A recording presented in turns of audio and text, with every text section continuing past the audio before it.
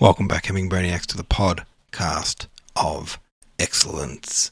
We're talking about this book, the book. I don't like this book. Maybe this book was included by Hemingway as an example of the tag-along hack friend in every creative circle. When you're in a group, there's always that one person in the group. Not in necessarily, like, you know what I'm thinking of when I was in about high school and the years after high school, but, a teenager, and I was into, like, music, and I played in a couple of bands, and some of my mates played in different bands, and some of their mates, and between us there was, 20 bands across this kind of scene in our, through our suburbs, and our mates were in various ones of those, and, there was one of our mates, and he was a really good mate, really nice dude, and he was a drummer. He loved drumming. He loved really technical drumming, so his bands that he were in tended to be like really fast punk with like super fast drums, and also like really fast like speed metal where it's all like blast beats and stuff. Very difficult to do. You have to be a very good drummer to do it. And that was his thing. But the thing was, like, he couldn't even really drum a nice, straight, simple 4/4, like just something basic. He just wasn't a good drummer. And so he was always aiming for the stars. He was always trying to learn, like, the hardest, most technical, difficult songs. And it was like, and he would, like, fumble his way through them. And that was what he loved. And that was what his band played, those kinds of songs. And he was just a bad drummer, like, even on the basics level. You know what I mean? Like, he was in there with all us, and we were pretty good, I guess, for our age. Like, we had some success in our bands as young folks, and, we were all decent at our instruments.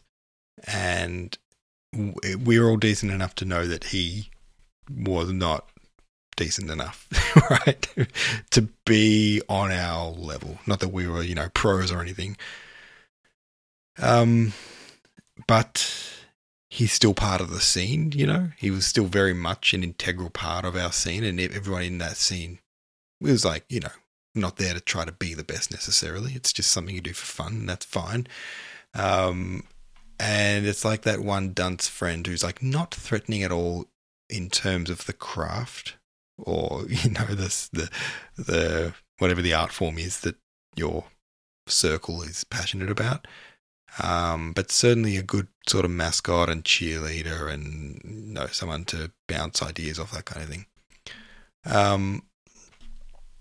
You know what I mean? You know what I'm saying? And I feel like, was George more that guy for this group? The one who, like, Yeats is like, oh, George is coming around again.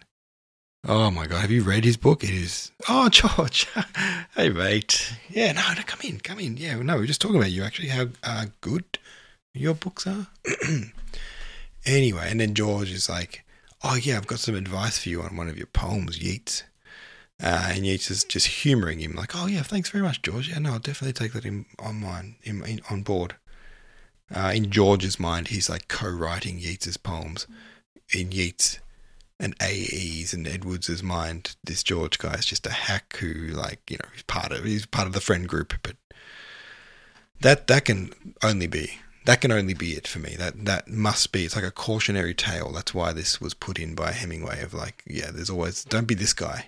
All right, if you're putting together a group, a motley crew of authors and writers and creatives, don't be this guy. Anyway, that was a thought I had. Techrific says, I actually enjoyed the sincere and earnest George here. He seems positively smitten by and with AE. None of this sunk in for me, this chapter, honestly. Tech, it's funny, we seem to...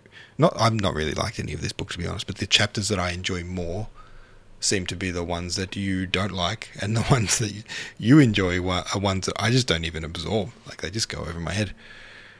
I find that amusing. But I think we've well and truly established that we have very different tastes. Now, I'm really tired, so short reading. Chapter 5. I'm literally only going to read for 5 minutes, so I apologise in advance. Chapter 5. A suspicion stops my pen that I am caricaturing A.E., setting him forth not unlike a keepsake hero. It may be that this criticism is not altogether unfounded, and to redeem my portrait I will tell how I saw A.E. roused like a lion out of his lair. A man sitting opposite him in the railway carriage began to lament that Queen Victoria had not been received with more profuse expressions of loyalty. A.E. took this West Briton very gently at first, getting him to define what he meant by the word loyalty, and when it transpired that the stranger attached the same meaning to the word as the newspapers, that for him, as the newspapers are queen or king, is a fetish, an idol, an effigy, a thing for men to hail and to bow before, he burst out into a fiery denunciation of this base and witless conception of loyalty, as insulting to the worshipped as to the worshipper. The man quailed before A.E.'s face, so stern was it. A.E.'s eyes flashed, a righteous indignation poured from his lips, but never for one instant did he seek to abase his foe. Whilst defending his principles, he appealed to the man's deeper nature, and I remembered him saying, "In your heart you think as I do, but shocked at the desire of some people to affront an aged woman, you fall into the other extreme, and would like to see the Irish race dig a hole and hide itself, leaving nothing of itself above ground but an insinuating tail."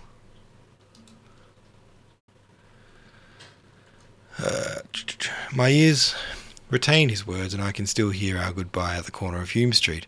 We had been with the gods for 4 days, if not with the gods themselves, at least with our dreams of the gods, and in my armchair in Ely Place I was born again to daily life, in anguish and helplessness, even as a child is. "The enchantment of the opiate is passing," I said. A.E. alone possesses the magic philtre. He is an adept and can lead both lives, and is on such terms with the gods that he can come and go at will, doing his work in heaven and on earth. Yesterday he was with Finn by the crescent-shaped lake on Slivagullion. Tomorrow he will trundle his old bicycle down to the offices of the IAOS in Lincoln Place to take his orders from Anderson. But there must be some readers who cannot translate these letters into the Irish Agricultural Organisation Society, and who know nothing of the society, when it was founded, or for what purpose it exists, and the best story in the world becomes the worst if the narrator is not careful to explain certain essential facts that will enable his listeners to understand it. Years ago, the idea of cooperation overtook Plunkett in America. He had seen cooperation at work in America, or had read a book in America, or had spoken to somebody in America, or had dreamed a dream in America.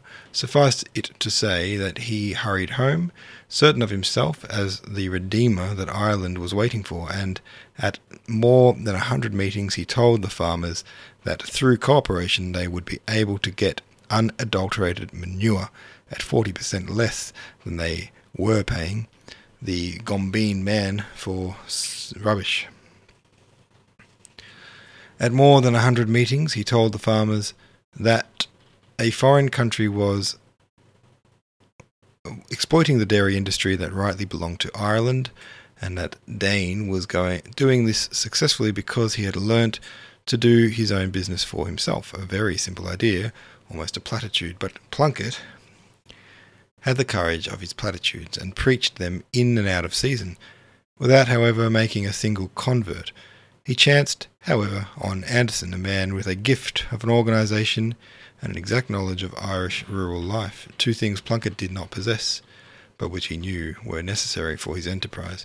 Away they went together, and they preached, and back they came together to Dublin, feeling that something was wanting, something which they had not gotten. What was it? Neither could say. Plunkett looked into Anderson's eyes, and Anderson looked into Plunkett's.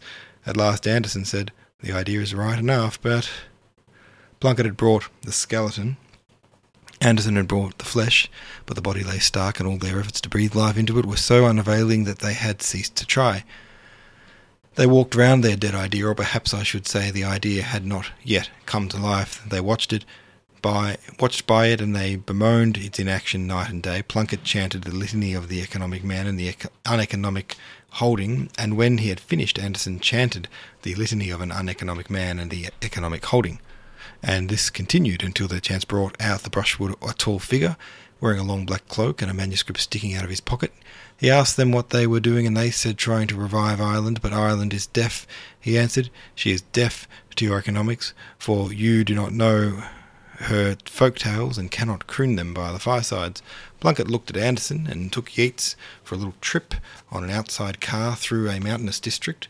It appears that Plunkett was unfortunately suffering from a toothache, and only half listened to Yeats, who was telling him across the car that he was going to make his speech more interesting by introducing into it the folk tales that the people for generation after generation had been telling over their firesides.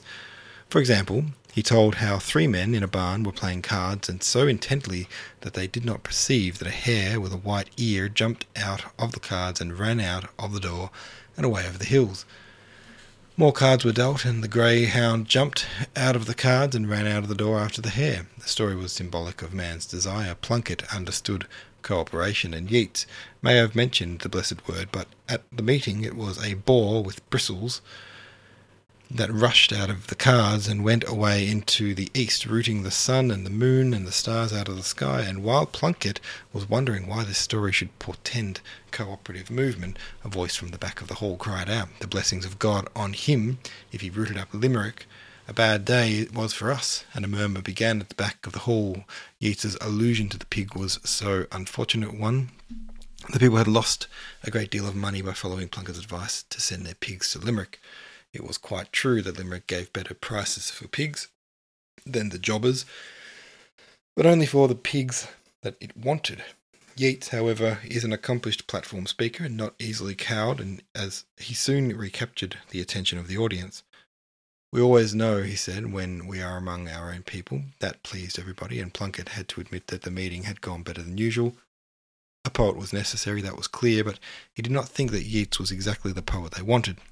If they could get a poet with some knowledge of detail, Plunkett reserved the right to dream to himself, the country might be awakened to the advantage of cooperation. And that's all we're reading tonight, because snore. Thank you for listening, though, and I will see you tomorrow.